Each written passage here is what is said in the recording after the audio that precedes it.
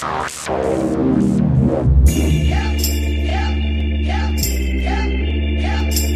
listening to the Ringside Podcast. Sitting at ringside. The show that brings you all that is pro wrestling, news, interviews, and opinions. Oops, I'm breaking the fourth wall. With Daniel Spencer. The most electrifying man in sports entertainment. Jeremy Wallman. I'm the best in the world at what I do. And Justin Kruger. Your arms are just too short to box with God. And now let's ring the bell and start the show.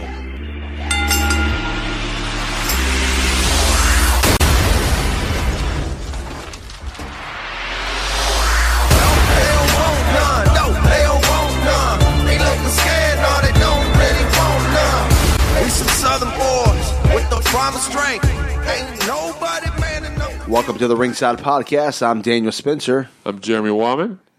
And I'm JK with these disgusting Kentuckian sweat hogs next to me tonight. This kid. So not so ravishing Justin Kruger. We get it. So The ratchet JK. glorious. All right.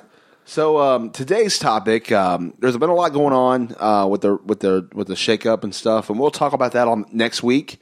We'll break down the shakeup and all that. And as of we're speaking right now, as this is airing tonight, SmackDown Live is going to be here in Louisville, Kentucky, or where we record this at. So we'll all be there, excited about it. So it's pretty. We'll also talk about that on the next episode too. So in the meantime, in between time, let's talk about. He's a poet and didn't know it. Let's talk about finishers. We're not going to finish this episode yet, but we'll talk about finishers. Finishers is in the signature move that you do before you win the match, before you count the 1, 2, 3, before you make the person tap, whatever that may be. Or in WWE, you do it and then you kick out at 2. Nowadays you do, yes. Oh, gosh. Don't get him started. Don't get me started on that. Will you stop? You know what's funny? At the WrestleMania, we didn't talk about this at the WrestleMania show, but at the WrestleMania party I had, Sausage Fest. we were all there, whatever. And there was a lady there, though. So we're sitting there, and we're all talking about this. And every time somebody kicked out a finisher, they all kept looking at me like, they're kicking out of a finisher. And I said, but if you remember my rant, I said, it's okay if it's a WrestleMania big match. Not every other week. That was the problem. I'm okay with WrestleMania. Right, So, right. Anyways, gotta get off my soapbox again. Calm down. Calm down. So, but first, though, we want to thank you for all the downloads and listens that you do and appreciate. We'll probably plug this again at the end of the show, but please check us out at ringsidepodcast.com. You can also listen to the show on iTunes, Google Play, Stitcher Radio, Podcast Addict, and you can follow us on the Twitter, on the Instagram, and on Facebook at Ringside Podcast. Individually, I'm at Daniel Spencer. I'm at Jeremy_CSZ. And I'm at Kruger Mania. The patent finally went through.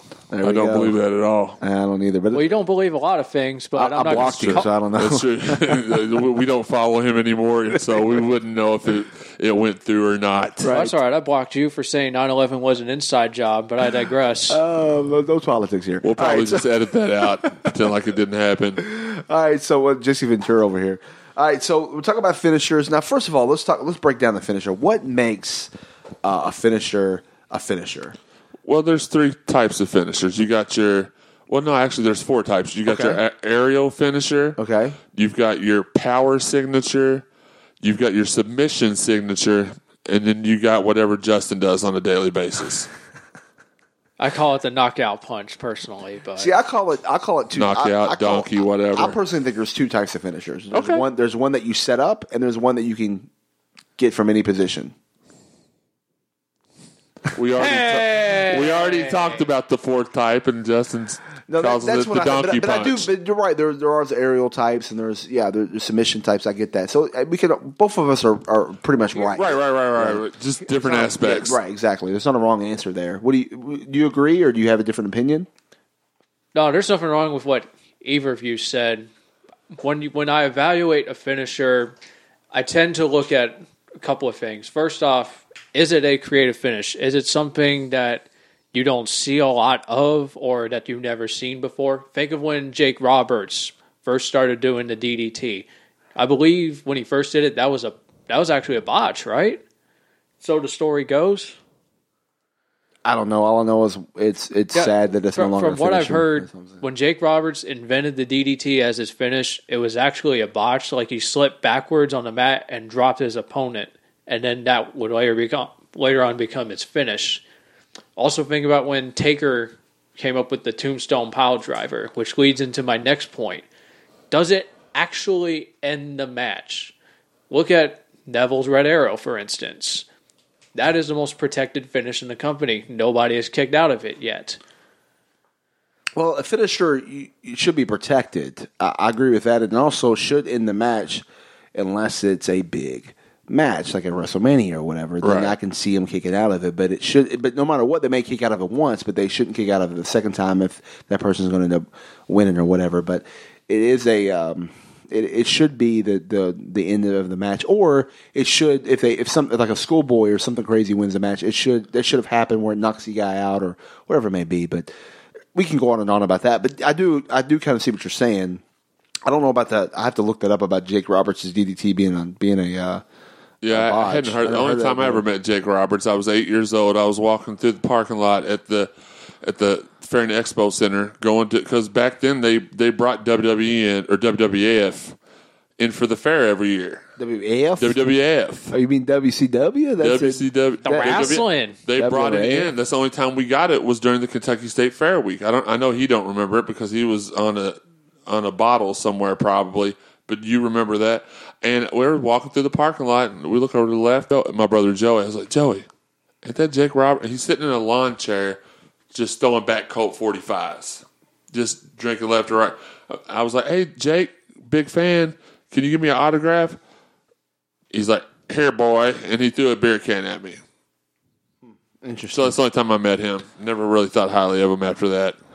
Don't get me started on Bam Bam Bigelow. All right. Well, I got my Brock Lesnar stories too. We'll share one day. All right. Cool. So anyway, what we're going to do is we decided to all pick 3 of our top finishers. We'll break it down 3, 2, 1. We'll go in order. We'll pick we might have the same finishers. It's okay. So we'll discuss why we like it, why we think it's our favorite, maybe who does it even, or there may be more than one person that's done it. You can name that too, and go from there. And then we'll get to number 1. We'll even have an honorable mention that we'll bring up later on. And then I think JK brought up a good question, maybe what finishers that we would use if we were a wrestler, what would be our finishers? So we'll also talk about that too. So JK, how about you go first with your number 3 of what is your number 3 top finisher? Going off the deep end with Lucha Underground, I'm going with The Wrath of the Gods by Matanza Cueto, which I love that finisher. It's a great display of power by Matanza, especially when he's able to swing a guy one way, then basically do a full 360 the opposite way and slam them onto the mat. I mean, when I first saw it, I was like, holy good Lord, this dude is an absolute monster. Thanks. You saved me from hitting the bleep button. By the way, unlike Chevy, I am very mindful of the censor button. By the way, when we name these finishers, you're more than welcome to pause that go on YouTube, look them up if you don't know what they are, and kind of watch them in action and come back so you can kind of see and get an aspect of what it is. So, but I just thought I'd throw that in there because I don't think many people don't watch Lucha Underground and they don't know what that finisher is, so I think they might want to go check it out. By the way, shout out to Netflix for bringing the best damn wrestling show on there, Lucha Underground. You can catch out the first 2 seasons there. Yes, you can. The 3rd season, I think, comes out sometime in late September, early October. Yep, so. probably. Hopefully. All right, so what do you think about his pick? I mean, it's an good, impressive move. I mean, I don't think we're here to say picks are right or wrong. It's a good move. It's definitely a top pick. I don't have anything wrong with it. Yeah, and I will tell him if I think one of his picks are lame because that's just the way me and JK are. You are. No, I mean, I do. It's a good pick. I mean, like I said, it's not in my top 3, but that doesn't mean it's not a top finisher. You know what I'm saying? This is all kind of a personal opinion, kind of preference anyways. I'm going to go out on a limb and say that none of ours are going to be the same because we all have unique appreciations and style. I'm going to say that none of them. I don't think y'all are going to pick mine. Y'all may pick one of each other, but I'm pretty confident. You know, I'm never wrong. You've seen the WrestleMania results list, for God's sake. You were wrong, but I was not wrong. So, so what was your number 3? Oh, you want me to go next? Yeah, okay, why not? all right. Or do you want me to go? Because I'll go. I was going to go the order. Just okay. You two, yeah. Well, I'm going to go off. I'm going to go out on a limb on this one, and I'm going to go with the Black Widow by AJ Lee. It's very impressive. Did not see that coming. No, see, that's what I do. I boom you. Shout out to Coach K. It's a very unique move, very awesome move, and it's just the way that she had to set that move up and get her opponent in that position, and the fact that it's a submission move, I think, made it even more impressive. And she's a little girl too, right? A little woman. I'm sorry, which helps her be able to pull off that move. Because could you imagine, like, I don't know, Charlotte doing something like that? No, we weren't. I mean, I could see Sasha Banks doing it for sure because she's kind of that same body type. You know what? That's a match, man. I wish we would have saw AJ Lee and Sasha Banks. That would have been a good one. Anyway, sorry, I went on a little like fantasy land there. But no, I like that. You're right. I like that move. It's definitely. I wasn't expecting you to pull that, but it is for sure a top move, especially for a woman, little girl. Well, little as in size, not girl, but. Please direct all of your hate tweets and mail to @Daniel Spencer. AJ Brooks or Lee is I wish she was still wrestling. Correct me if I'm wrong, real quick, but wasn't Paige the first woman to break the hold? I have no idea. I don't know because that finisher was protected. I mean, she did. She did break it when she won her first. When she came on Raw that first night and won the title or whatever, but. I don't know. I don't know if she was the first one. Or not. Yeah, I don't know. Right. I mean, maybe the first woman. You're right. Maybe I don't know, but we'll see. We'll have to look that up. Somebody will they'll tweet us and let us know. My number 3 is the sharpshooter. Okay. Because it's one of the moves I've always loved it. The way Brett would put it on, and only Brett. To me, I know Sting does a version of it, but. And I know The Rock did it because of the whole screw job, and The Rock's one of my favorites. So and Benoit and Cesaro, and Cesaro, and Natty, but nobody did it like the the excellence of execution. Thank you. I don't know why I can get that out. Bret the Hitman Hart. He's the best he is, the best he was, and the best there ever will be. So there's a reason for that. Well, for in that era. But yeah, he was just it was just amazing him putting it on and how when he put that submission on, you knew that person was about to tap. You knew it was going to happen. You saw it. You believed it. He worked the leg the whole match. It was just classic pro wrestling. And when he put that move, it just shows. It's kind of like and I'm sorry if I'm giving one of y'all finishers away, but it's kind of like the figure flare leg lock where the Ric Flair figure 4 leg lock is what I'm trying to say, is where he would work the leg and put it on him. It's kind of the same. It works some of the different parts, except to me the sharpshooter also works the back.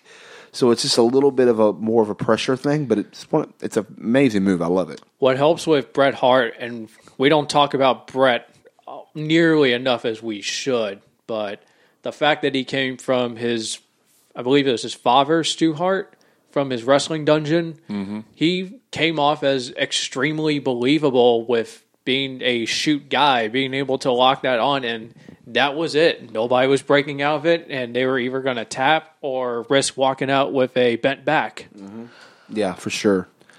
So that's number 3. So I guess we'll move on to number 2. So JK, what's your number 2? I'm going back to Lucha Underground because I have to. And it's the 630 Senton by Prince Puma. It is I was going to say the Shooting Star Press by Jushin Liger, which basically, I guess, led to moves like that and the Red Arrow. But if you've watched Prince Puma or Ricochet wrestle, you know the insane level of athleticism you get with him. And the 630 is just such an incredible thing to watch because that's 2.5 rotations in the air in about a 5-6 foot drop. That is insanely hard to do, and not even the best cruiserweights in the world could do that. So I was talking about earlier about like moves being unique to the guy and something that people never seen before. I believe Ricochet is the only one that has that as his finish. Yeah, and it's pretty protected in Lucha Underground and in the Indies as well. Mustafa Ali does something similar on 205 Live. Only he jumps off and does a reverse 630 splash. So it's not a senton, but it's like it's hard to explain. So instead of like going forward, he jumps off and then back flips onto him. So the one thing about aerial finishes is like I've never been. I mean, I love them, but to me, I'm more about. I've never been the kind of person that like that's my favorite finisher. That's the best one, or from a frog splash, whatever it may be. I just something about. I mean, of course, the iconic elbow drop or whatever from Macho Man, but it's just those off the top rope moves. They're great to have, but I think they're like secondary to me. They're not like shouldn't be your main finisher. They're always your secondary. You pull out at special matches or whatever. This is my personal opinion. Why I don't usually go. So you'll notice my top three won't have an aerial finish, just because I just don't.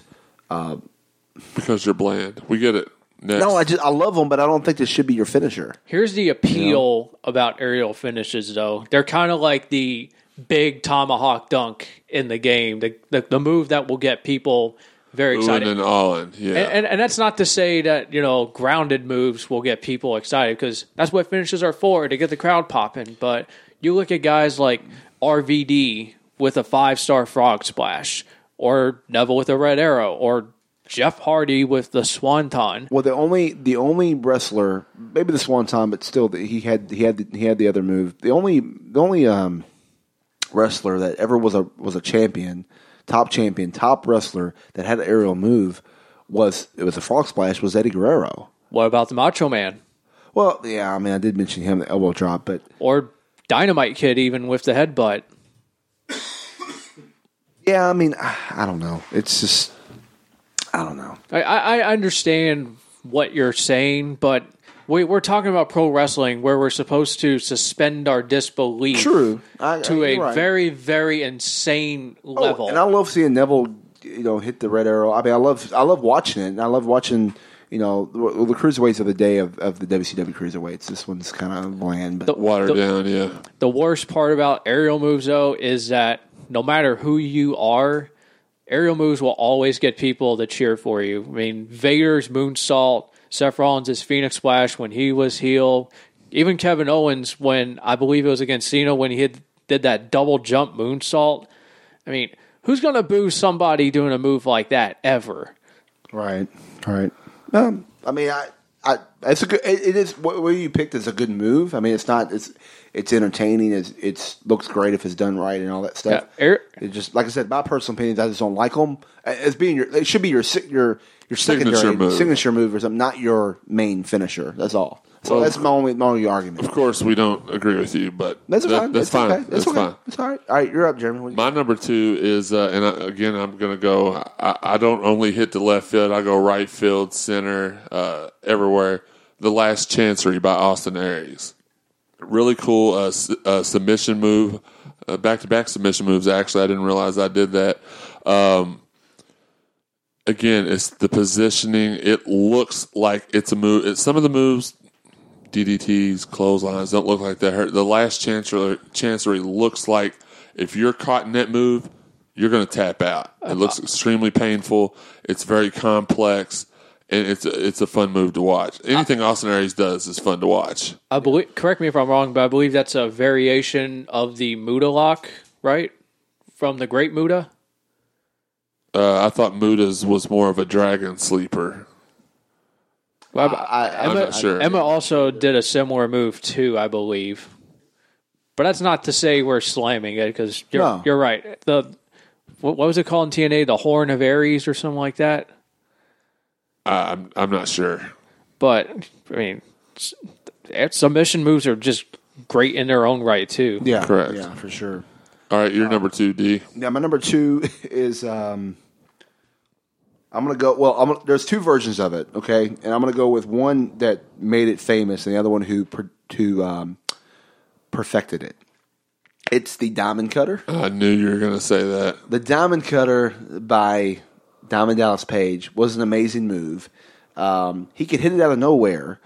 However, I don't think because of his age and who he was, I don't think his impact of it was as big as when Randy Orton took it and took it a whole new level with the RKO.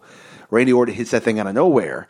And that's what I love about that finisher is that it can be hit out of nowhere. You don't have to set it up. You can set it up, but you don't have to.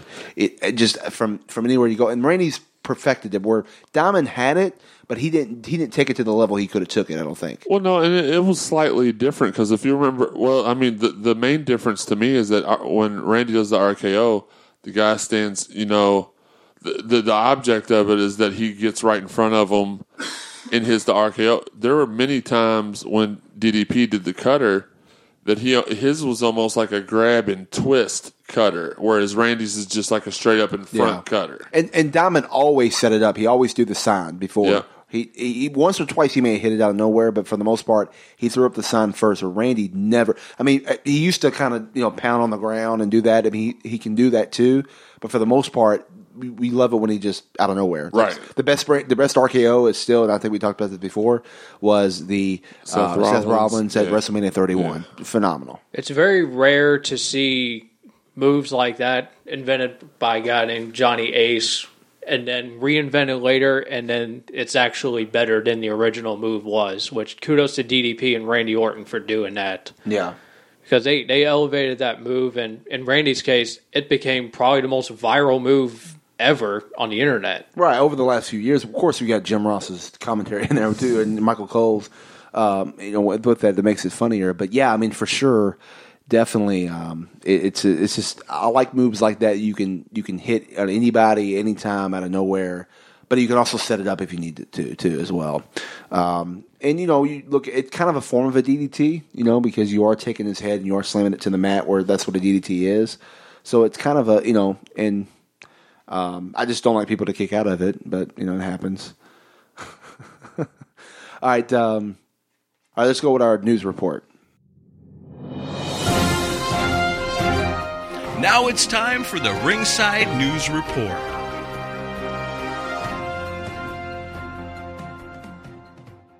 All right, so we're not, book reviewers or anything, but it's worth saying, go check out AJ Lee and Justin Roberts' autobiographies. They just released, I believe, in the past couple of weeks. I know Daniel's already got. I got both of them, actually. Justin's came out April 1st.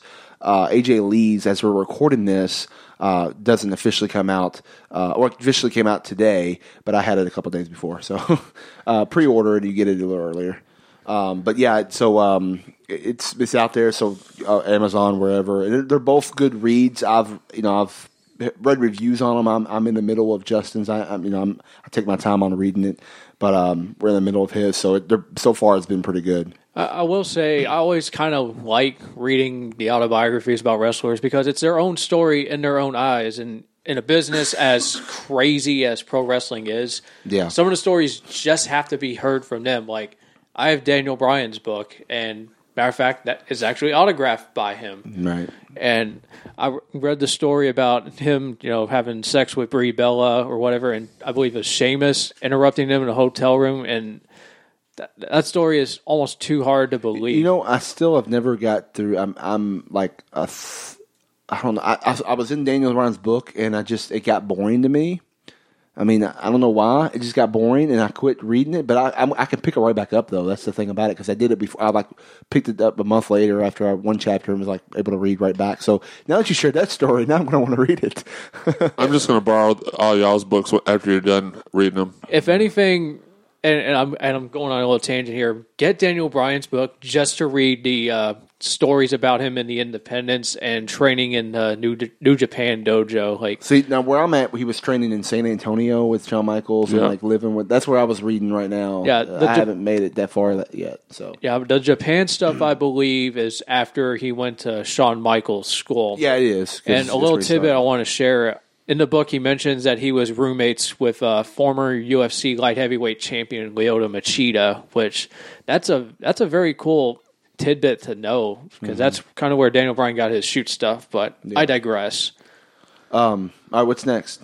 All right, so the big story. In more serious news, Mauro Ranallo, fabled wrestling announcer and my older doppelganger, is not going to be returning to fulfill the rest of his WWE dates through August. August 12th, 2017 is the day of his contract expires, is what I remember reading.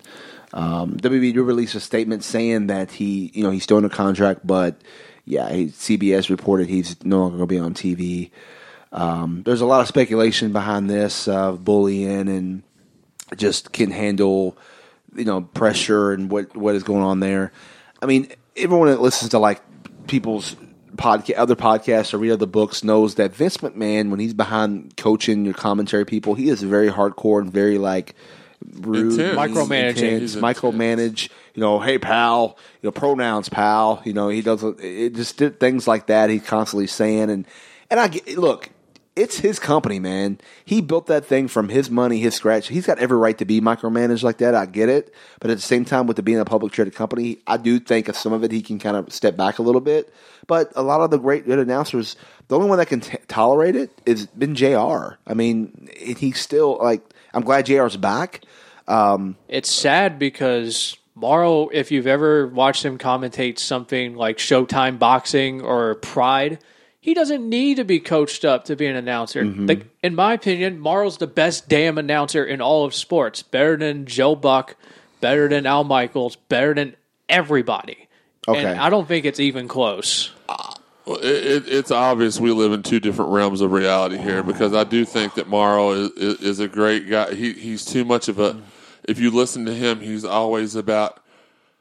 pop culture gimmicky pop culture references. I enjoy Matt Stryker more than I do Mauro Ranallo. I actually like a lot. Now, he's not more of a he's more of a color commentator, not more of a play by play. But I do really like Joe Rogan on UFC. Yeah, it's crazy. He's okay. But he does it very well, and he's really good. But if you're looking at broadcast, if you're trying to bring all the sports in, I mean.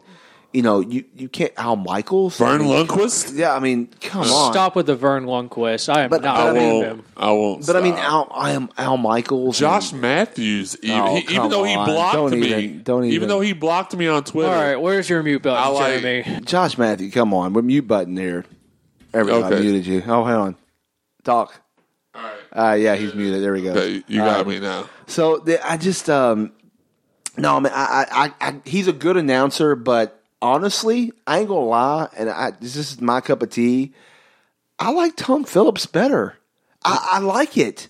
He wouldn't be in my. Honestly, I thought Morrow was a refreshing change to Tuesday nights. He was. But he wouldn't be in my top 10 announcers right now. Corey Graves. Would be right there with him. But Corey Graves is a color commentary. He's a little different, but play-by-play guy. Right. I mean, like, of course, he was a breath of fresh air for Michael Coe. I get it, but. Tom Phillips, though, has been killing it, man. Yeah. I like him. I agree. He's got a great future, but with the experience and the pedigree that Morrow has, I just don't know if he was ready to take up such a big pedestal right now. And that's a great point, but that's not even going to be my point. My point's going to be we're probably going to get millions and millions of hate tweets about this. It don't matter. Gimmick infringement, deal with it. With the condition that he has, which is nothing to make light of, he had no business being in something as big as the WWE. That's why it was okay when he was in New Japan. Loved his work in New Japan. It was a pre-produced show. You could mess up. There was no pressure. It was cool. He is in the WWF&E. I don't even know if that's a thing. I just made it a thing. And if you cannot respond to that pressure cooker, if you cannot meet the expectations, then you should. And again, with his condition, which is nothing, I'm going to repeat this so I don't get a million hate mails. I'm not making light of the guys. Well, by the way, he's bipolar. And anxiety, got anxiety and stuff like that. I'm not making any light of that. Right. But why would you ever? That would be like me going to Sports Illustrated and asking to be put on the swimsuit issue. It's preposterous, and it would not. It's ridiculous. John Pollock, who's a big podcaster, interviewer and stuff in MMA and WWE or wrestling, I should say. He worked with Marlo very well and done a lot of stuff. And he even brought up the fact that when they was first announced, he was like, I don't know how long he's going to last, because knowing the way that industry is with commentary and stuff and how Vince micromanages and stuff, he's like, I don't know how long it's going to last. And they actually believe that he lasted longer than he did. They thought he would be gone in 6 months instead of almost a year or whatever it was. Right. So, it's sad. I mean, there's a lot of speculation behind bullying, not only with him, but I think JBL too. And JB, when it comes to ribbing and things of that nature, I mean, it is very old school wrestling. Ribbing's one thing, but they kind of do harsh ribbing, which is I'm against harsh ribbing. I don't mind ribbing jokingly and even playing practical jokes, but not when it's going to harm you or hurt you or that kind of stuff. I'm totally against. See, I don't think any of it was bad nature at all. It's like in college football. You don't think I didn't get hazed?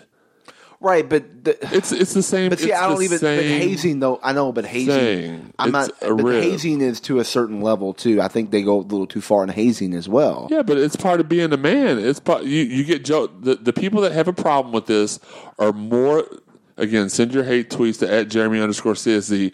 The majority of the people that have an issue with JBL's jokes and ribs, which go back as far as the industry it's not does, just him, but it's right.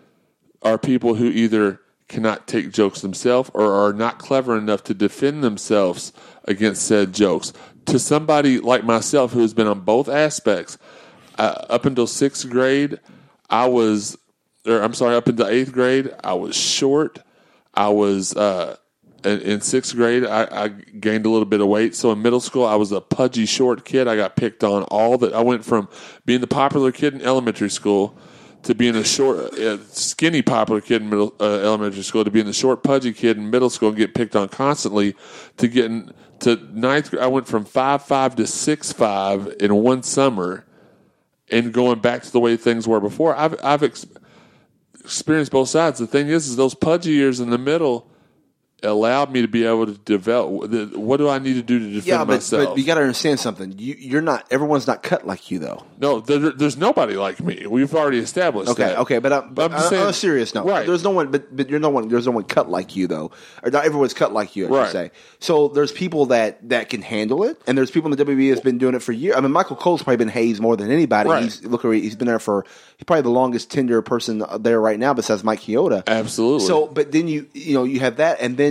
you're looking at someone like Marl who has this this anxiety, bipolar. He's not made for that. Right, and that's what I'm saying. The people that have the issues with it are people who either have never had to overcome that adversity and defend themselves, or they're not clever, and that's not anybody's fault either. But with the whole moral thing, how do we know that JB? I mean, was it did you know before this came out that Morrow had anxiety and was bipolar? Yeah, I did, because it's been documented. I had no idea. Yeah, it's been documented. No clue. Yeah. I had, but the thing, no clue. But here's the thing, though, is that when you find, like, I've made jokes, teased, and played around with somebody. When I found out something is bothering them or whatever, they that's all what of a you sudden, target on, right? Huh? Isn't that what you target on? Like, if you're joking with somebody and find out that something bothers them, don't you attack that? No, not necessarily. I'm talking when I'm dealing with somebody and I found out for whatever it is that this is something that bothers them, then I don't do that anymore. Out of respect, I say, oh, okay, well, I'm not going to – I might tease you a different way,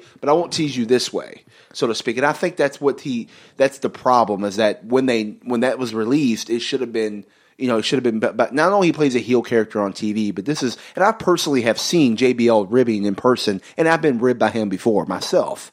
So, I mean, he took one of my VHS tapes and like literally busted it up and like handed it to me. Here you go, kid, you idiot, or something like that. Now later I had him sign it because I knew it was a joke and I had him sign it. But at the same time, I could have really like been pissed off about it and made a big deal, but I didn't. I just let it be. It was JBL, and I've seen him like when he took this kid's car at OVW and like literally slashed the tires. Like, come on, man, he slashed his kid's tires. But. Did he now? Supposedly, he did buy him new tires later, but still, it was just like that kid. He slashed his tires. Take the air out of them. Don't slash them. Like things like that. That's the kind of stuff that I've personally seen it, and so I get it.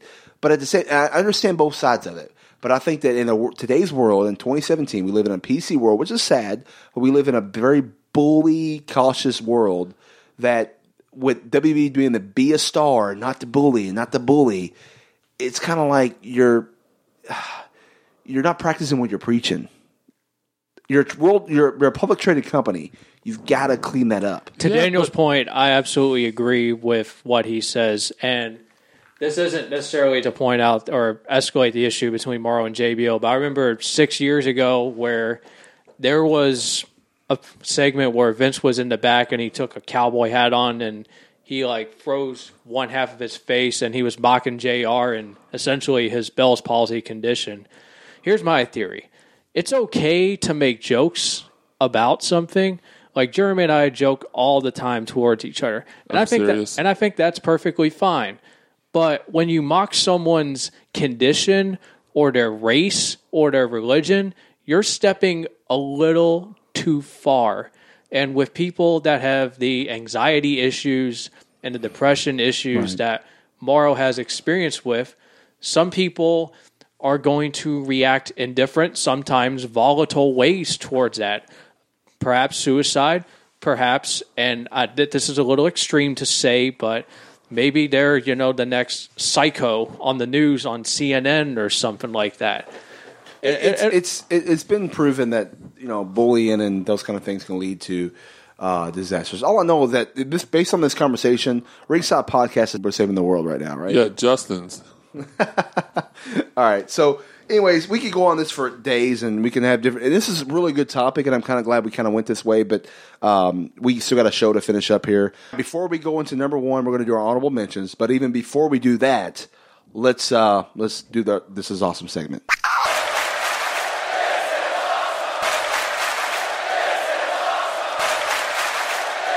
Awesome! I came to play. There's a price to pay. Time for you to get down on your knees. I got one thing to say. Finn Balor is freaking back on Raw, and I cannot possibly be any happier because Finn Balor is a certified rock star on Raw, and him being back elevates the pseudo-main event scene now that unfortunately Brock Lesnar has the Universal title, and that's unfortunately taken away from us. Damn it. Yeah, it's pretty good. What about you? You got your "This Is Awesome"? My "This Is Awesome." I have a feeling it's going to be something similar to yours. So do you want to go first, and then I can just piggyback? Because mine's very short, concise, but it goes off of your premise. So why don't you go first, ladies first, and then I'll go next. It goes off of my premise? It kind of does, I believe. I mean, if it's what you said you were going to talk about earlier, about tonight. Oh. No, I actually changed my "This Is Awesome." Oh, you changed it. Okay. You go first. So yeah. Then I'll go first, and stop interrupting me when I talk. My "This Is Awesome" moment is I'm anxiously anticipating tonight when I sit in the suites. Thank you to my guy Doug Budd at Red Edge Realty and Homes for Sale in Louisville.net. Got to give him the shout out. Got me sweet tickets for the event tonight. I'm not sure how I know we're going to have people in the front row at SmackDown, and we're going to have people in the suites. Ringside Podcast is going to be representing. I'm not really sure where Justin's sitting at, if he's even sitting out in the public. Make sure when you're watching tonight, or if you DVR'd it and you're going back after you hear this, looking for the Ringside Podcast T-shirt right in the center of the ring. It figures he always has to be the center of attention. Absolutely. Sorry, that's my gimmick. But gimmick infringement. We're going to have people in the front row. We're going to have people up in the suites. And Justin, are you watching from a bathroom, or are you going to be out in the public? Unfortunately, JK has other obligations to fulfill for Tuesday night. Okay, I don't really want to know about those. I don't either. Especially it's with totally PG. Stop with your mind in the gutter. Now, now Ambrose. Well, by the time this airs, Ambrose is going to have a meet and greet. I guess you're not going to meet Ambrose that day, huh? He's not going to be there. He's not going to have a meet and greet. He's still planning to have a meet and greet at Cricket. There's absolutely no shot that he does that meet and greet now that we know that he's been traded. Oh, it's possible, yeah. All right, so my "This Is Awesome" moment actually ties into our commentary earlier. And we wanted to mention this on a WrestleMania show, and we kind of actually forgot. So I do apologize. Forgot. You're the host. Well, yeah, we all forgot. I forgot. Yeah, I'll take the blame. But good old JR signing a new 2-year contract with the WWE to not only do certain matches, but do things for the WWE Network. And apparently this was even done before his wife passed away, and it was kind of finalized the weekend of WrestleMania. But he came out, he did the main event, Undertaker's last match, and it was just like hearing his voice was a breath of fresh air. It was literally besides the Hardy Boys, probably the second best moment of WrestleMania. Yeah, I agree. And it wouldn't be the first if it wasn't for the Hardy Boys being the build up and so cool. But it was so amazing, and it just shows how much I miss good old JR calling match. There's no one like him. no one calling those matches. Bless his heart, he loses his wife. Then 2 days later, his cat dies. Her cat, his wife's cat, yeah. Like, from stress. From not, they say from a broken, I don't know how you can tell that, but from a broken heart, because the cat searched the house for several days for Jan and couldn't find her. No. You know, all my thoughts and prayers for Jim Ross. He's going through a lot right now, and he's a great dude. And I love the fact that he fulfilled all of his obligations and went and hung out with his friends and family. I'm sure he's got a lot of people loving on him right now. And, like I said, this show was dedicated to his wife, and we're still dedicating this show to his wife and to Jim. And hopefully maybe one day we'll have Jim Ross on the podcast. He tweeted me once. He tweeted me once too. Oh, crap. So actually he's tweeted me twice. But anyways. Of course he has, Cena. Anyways, but that's our This Is Awesome segment. So now let's get into our honorable mentions. So, JK, you go first. All right, I went with 2 because they're basically the same thing, but my honorable mention goes to Daniel Bryan's flying knee and the Bomaye from Shinsuke Nakamura. I refuse to call it the Kinshasa. Okay, all right. That's what Corey Graves calls it, so that's what I'm going to call it. All right. It's an unpredictable move. You got it. You can pull it off at anywhere, anytime, and it would basically end the match 9 times out of 10, no matter if it's Daniel Bryan or Shinsuke. So, again, Jeremy's going to hit this one over the fence in a different direction. I'm going to go with The Eclipse by Ember Moon. Okay. The jumping, flipping, stone cold stunner of sorts. Mm-hmm. It's got we talked earlier about the different types of finishers. It's got your high flying, it's got your finesse, it's got your power, it's got the impact, and not the kind with the stupid owl that flies. I mean, I agree with the Hardys, F that owl, which there was actually a chant there was on Monday Night Raw. That was great. But no, it's a great move, and I hate that I hadn't seen it before she did it. Yeah, it's a good move. My honorable mention is got to be from one of the greatest wrestlers of all time, the greatest performer, Mr. WrestleMania, the Heartbreak Kid, Shawn Michaels, and his sweet chin music. Oh, so you weren't going to, it wasn't Ricky Chevy's Redneck Driver? No. It's James Ellsworth's no chin music? No, it's the sweet chin music. And and what I love about it, he can hit it from out of nowhere, but he can also tune up the band. Tune up the band. Yeah, that's a good one. That was a good one. It's great. I love it. It's a good. I mean, it was close to beating the Sharpshooter. That's how good I liked it. Okay. Put him on number 3. That's why he's honorable mention, but gotta love the sweet chin music. So, which brings us to something that sometimes when we pull the curtain back a little bit, when we're doing these shows, we come up with new ideas during the show. So this is something that we have been talking about, and JK brought this up. If you were a wrestler, what would your finishing move be? Are we going to do that now? Yeah, why not? Why? Okay. You think so? Let's do it. Let's do it. So, Daniel, what would yours be? I can't. You can't? I can't say it because it's my number 1. So I literally got to wait. Okay, so So, Justin, if you were a wrestler on 205 on 105 Live, what would your finishing move be? Damn you, that was good. I know. I think my finish would either be the Canadian Destroyer. Oh, my God. What? What do you have against Petey Williams? That and was the Canadian mine. Destroyer. That was my honorable mention. Or that was my, if I was a wrestler, that it would be either my finisher. be the Canadian Destroyer or the Koji Clutch. See, when you name 72 finishing moves, you're bound to mention one of the other people's. Well, any great wrestler has one finish and then one submission finish. So I gave you 2. Daily Double, Jeopardy style. What you got? Silence. That's what we have. Canadian Destroyer would be mine. Yeah, but I would say Shawn Michaels switching music could be mine too. I mean, it could be, but my number 1 is definitely, every time I played a video game where I made my own player, I've always made this my move. Okay. So a little teaser there. Yeah, we'll get to that. Yeah. So, all right, well, we discussed that. Before we do our pipe bomb, we might as well go ahead. You've all been with anticipation, waiting for it. Here is our number 1 top finishing move. JK, take it away. It is one of the moves in the Attitude Era that you personify with. It is the move of probably the greatest wrestler in the history of the business. My number 1 is the Tombstone Pile Driver. You knew as soon as Taker loaded the dude on his shoulders and threw his head down on the mat and then placed his arms like he was being proverbially buried in a casket 1 through 3, that was it. No one was going to kick out of it. I mean, it was a move that personified The Undertaker and later on Kane.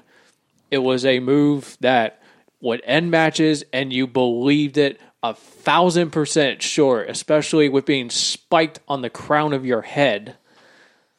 Yeah, it was, and the only person who botched it was Owen Hart.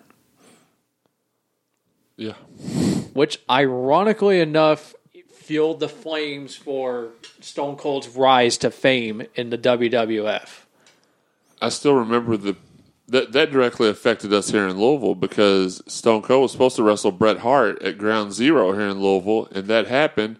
And we got the Patriot. Yeah. We got Del Wilkes, the Patriot, yeah, versus Bret Hart. We did get the first ever Undertaker Shawn Michaels match. We did, and I sat next to Flash Funk's mom Yeah. at Ground Zero.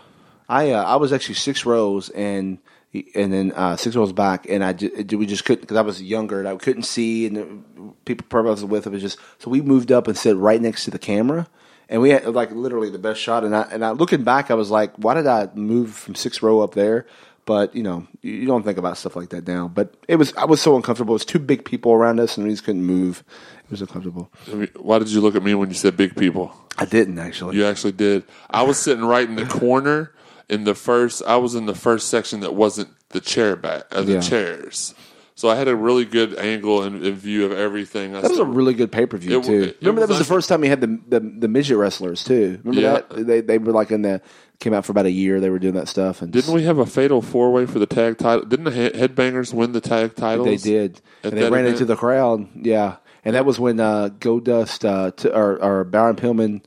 Well, Goldust lost to Brian Pillman, and he had to take Marlena, and he takes her out, and they drive off down Harmony Place. They drive off, and then he's like chasing her down. Which I work right by there, so like I walk past that little area all the time. I always think about that. I'm like, that's where Brian Pillman took Marlena. Yeah. First time I met Stone Cold was after that show.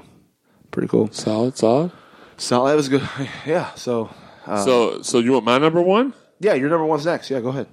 This is absolutely going to shock you all because of the fact, and all of mine really have, because you all know I don't really care for this guy that much. But my number one finishing move is the End of Days. Really? Go on. Yes, it's the whole setup and finesse of the move, and just the way it looks. He gets the guy, brings him up, almost, at a 45-degree angle, and then brings them back and just drives them to the ground. I wish somebody else had that move. I wish it wasn't Baron Corbin. Snoring Corbin. There you go. Snore Corbin. But yeah, that's real solid move.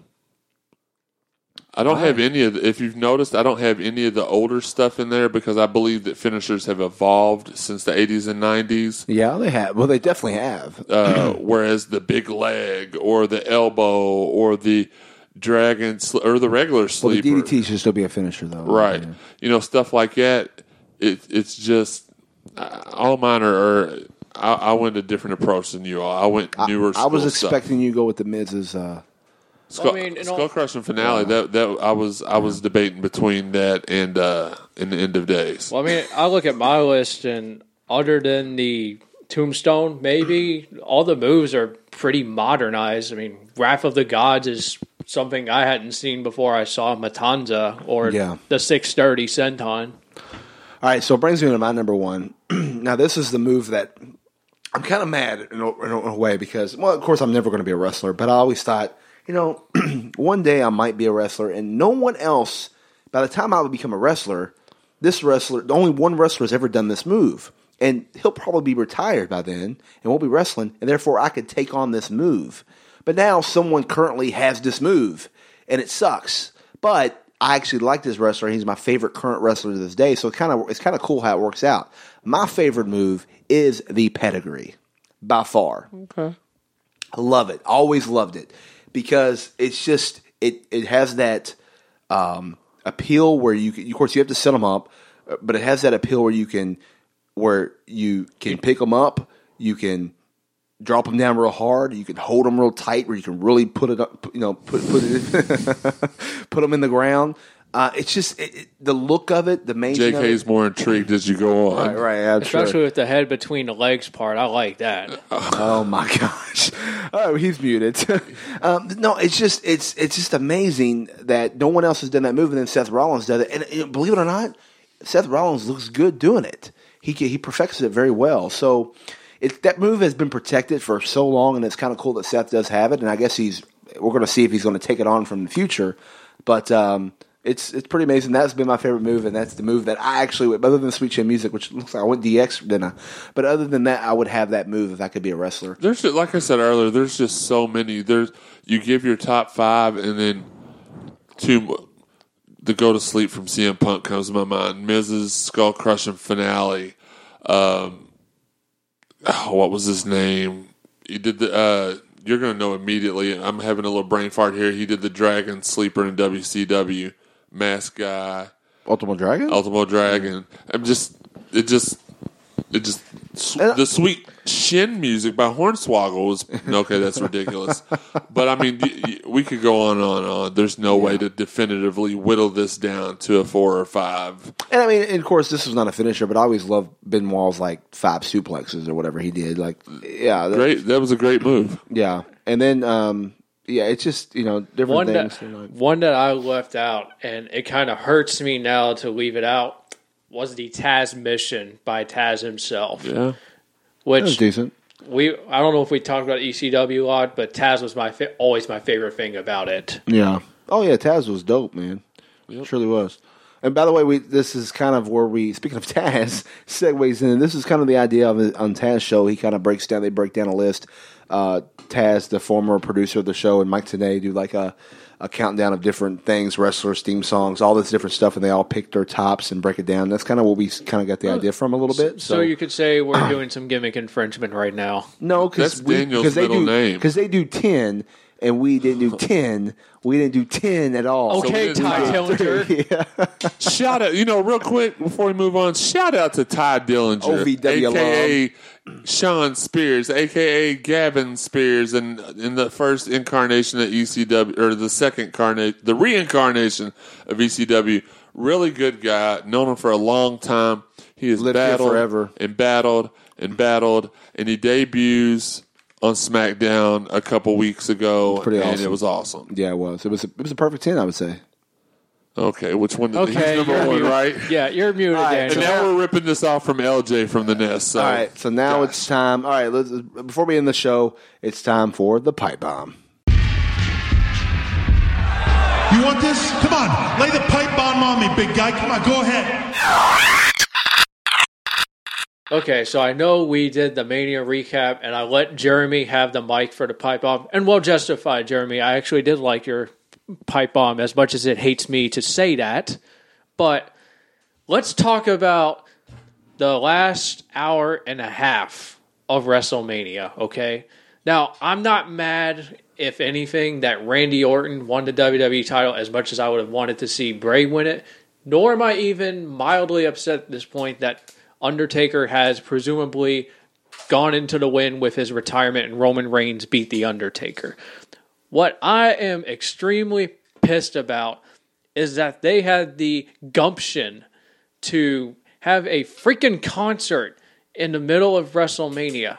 Listen, these fans paid at the least $300-$400 just for the nosebleeds of the biggest damn wrestling show in the business.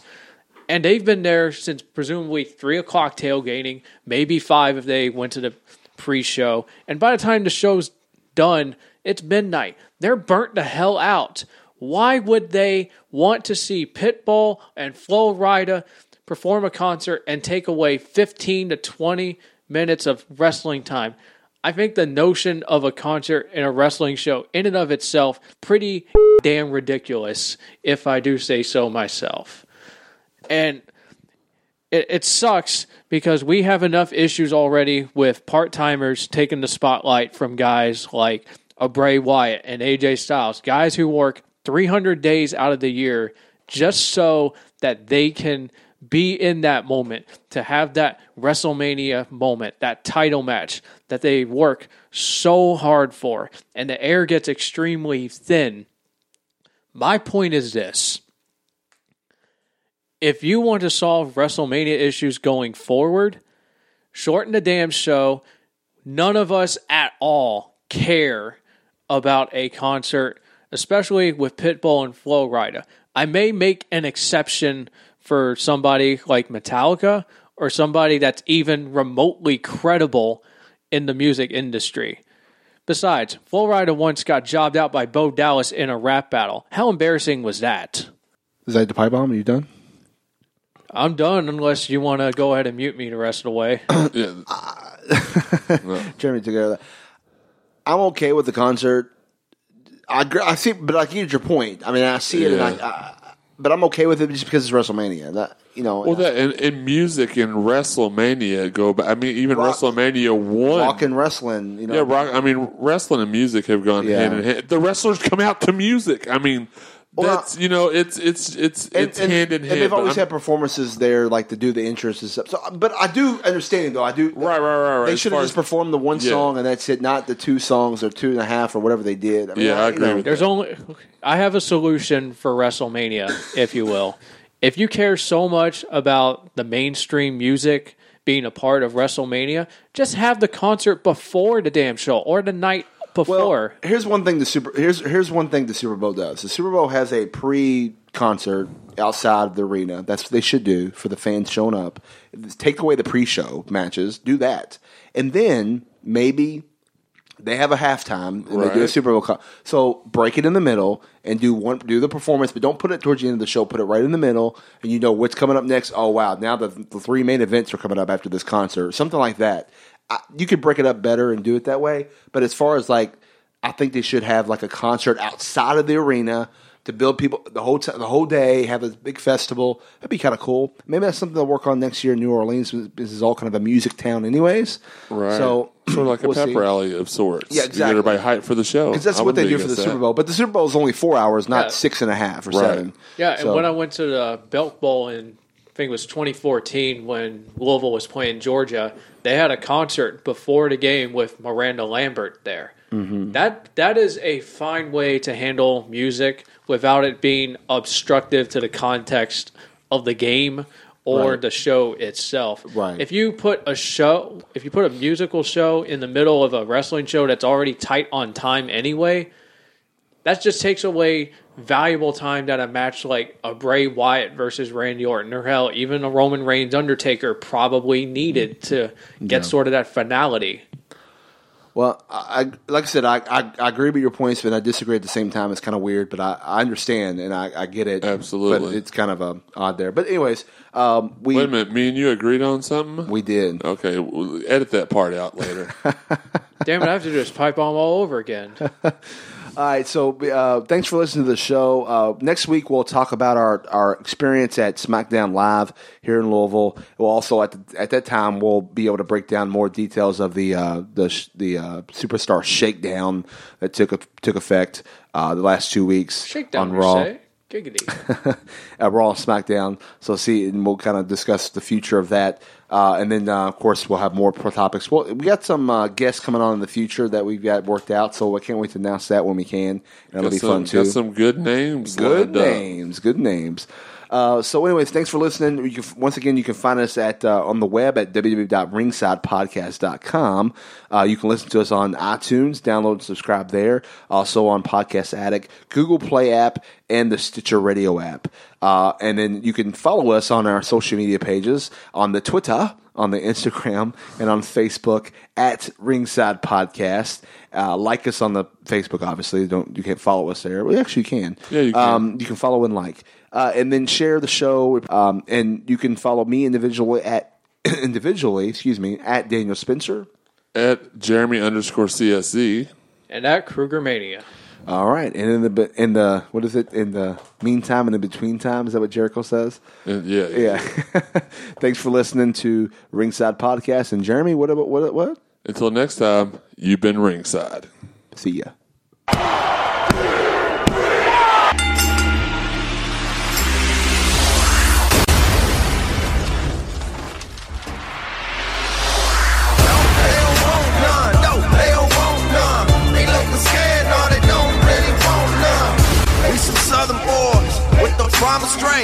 Ain't nobody man enough to feel the pain. And you could be next. You better give respect. Cause ain't nobody breaking this redneck